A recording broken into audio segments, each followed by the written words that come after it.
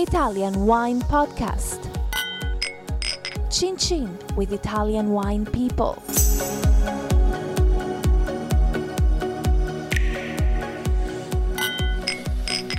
This podcast is brought to you by Native Grape Odyssey.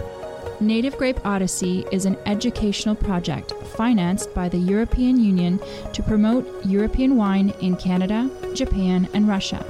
Enjoy. It's from Europe.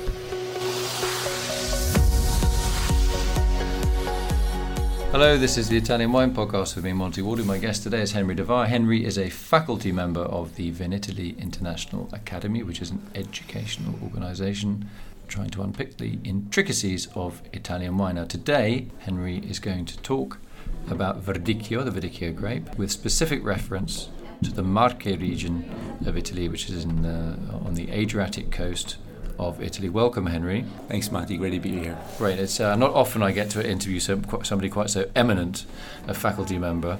So when we think about Verdicchio and the Marche, what are we talking about in general? Just give us a little soundbite about what we can expect to hear over the next half an hour or so of chat.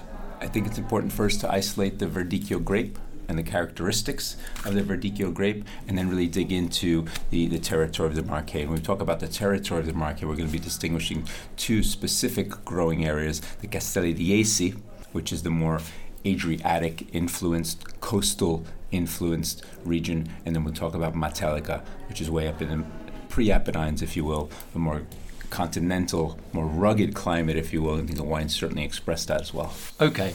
So let's start off with the characteristics of the Verdicchio grape.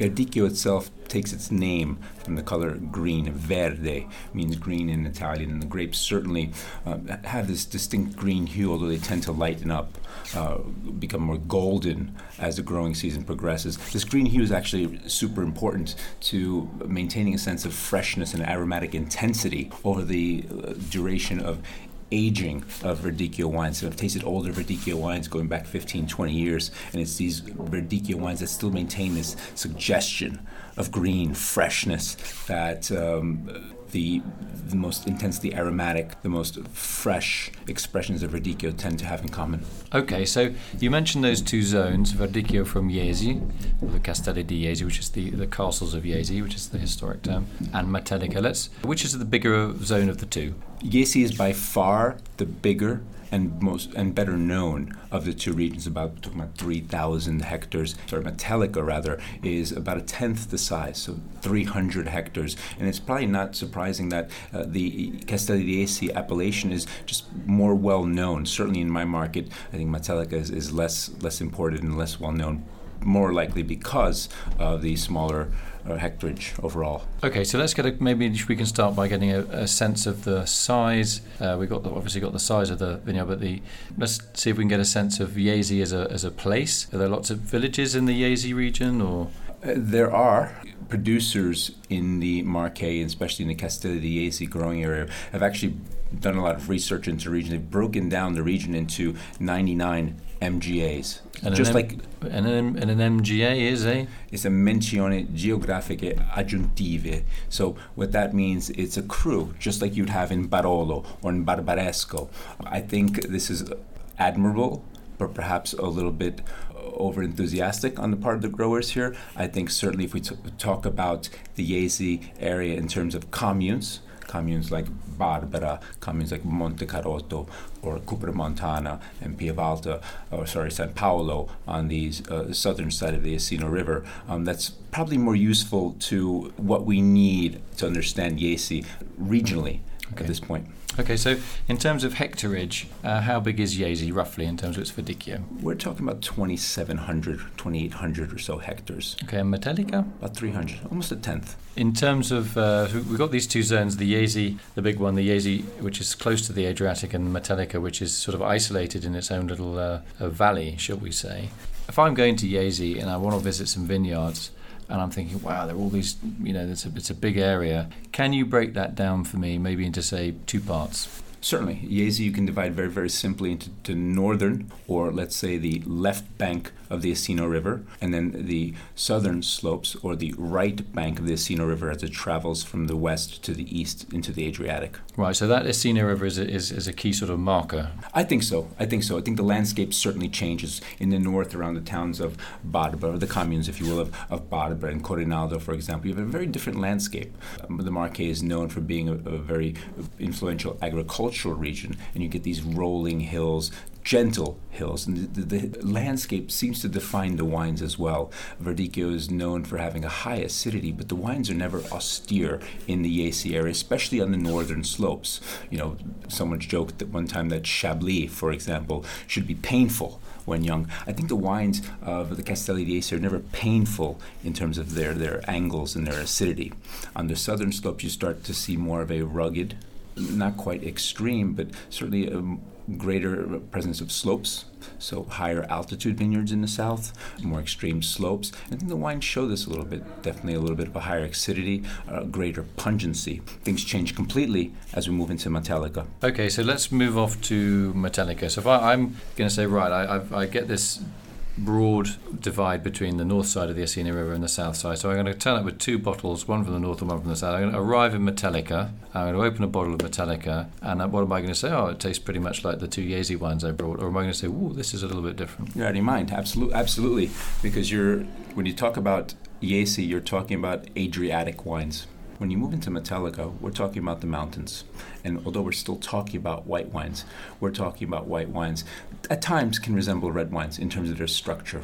I think that really plays into the particular microclimate of Matelica itself. Again, where across this initial ridge of the pre-Apennines, almost into the Apennine Mountains, and we're in a north-south facing valley, completely cut off from this tempering influence, so we're much more continental. What does that mean for the growing season? It means that during the summertime, the daytime temperatures rise a lot higher.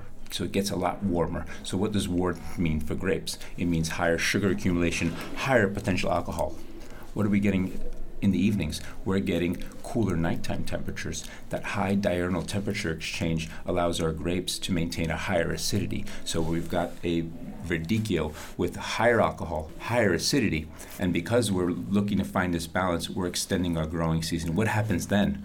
We're developing these aromatic precursors, this potential for complexity in our wines. So not only do we have a fuller bodied wine, we've got a wine that's higher in acidity and with the potential to develop much more complex flavors. Granted, a lot of this is going to remain to producer savvy, so to speak, but you're getting a fuller-bodied, richer, almost white meat-worthy Verdicchio rather than the Brodetto pairing that you'll find in Jesi for the Adriatic. Brodetto means... Brodetto. Well, interestingly, the Marche is probably the region furthest north on the Adriatic coast that the Greeks have come to.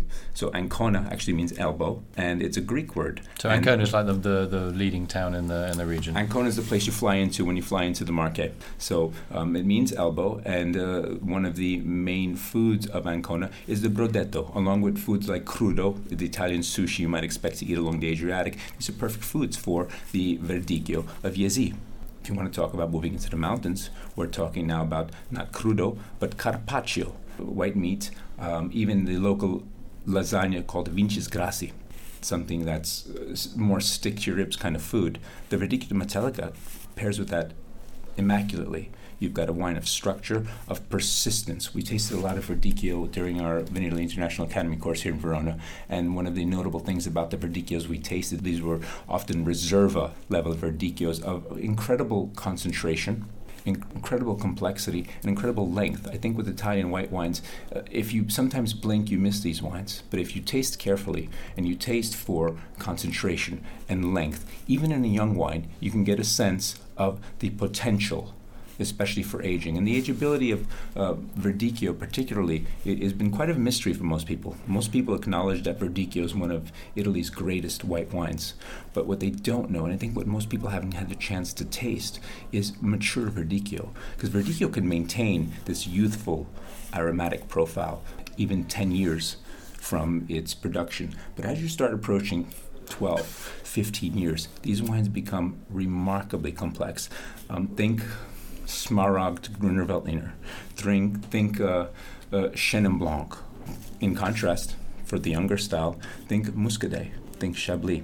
Right. And now you get this counterpoint between coastal and mountain wine, which I think Verdicchio does too well, but again, in two very, very different styles. Great. Well, I think we got the skinny on Verdicchio, the two Verdicchio from the Marche region, which is Verdicchio dei Castelli di Jesi, which is the coastal Verdicchio. And then we go up into the mountains. We get a Verdicchio wine, white wine, but a very different beast from the Matelica region because it's a mountain wine. It's got a mountain wine and a coastal wine. I want to say thank you to my guest today, Henry Davar, faculty member of the Vinitaly International Academy, for his comments and knowledge of the wines made in the Marche region from the Verdicchio grape, Verdicchio dei Castelli di Jesi and Verdicchio di Matelica. Thanks very much, Henry, and look forward to hearing your next broadcast. Thanks, Monty. Looking forward to the next one. Thanks.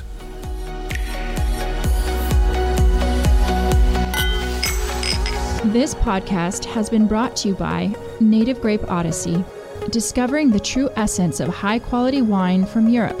Find out more on nativegrapeodyssey.eu. Enjoy. It's from Europe. Follow Italian Wine Podcast on Facebook and Instagram.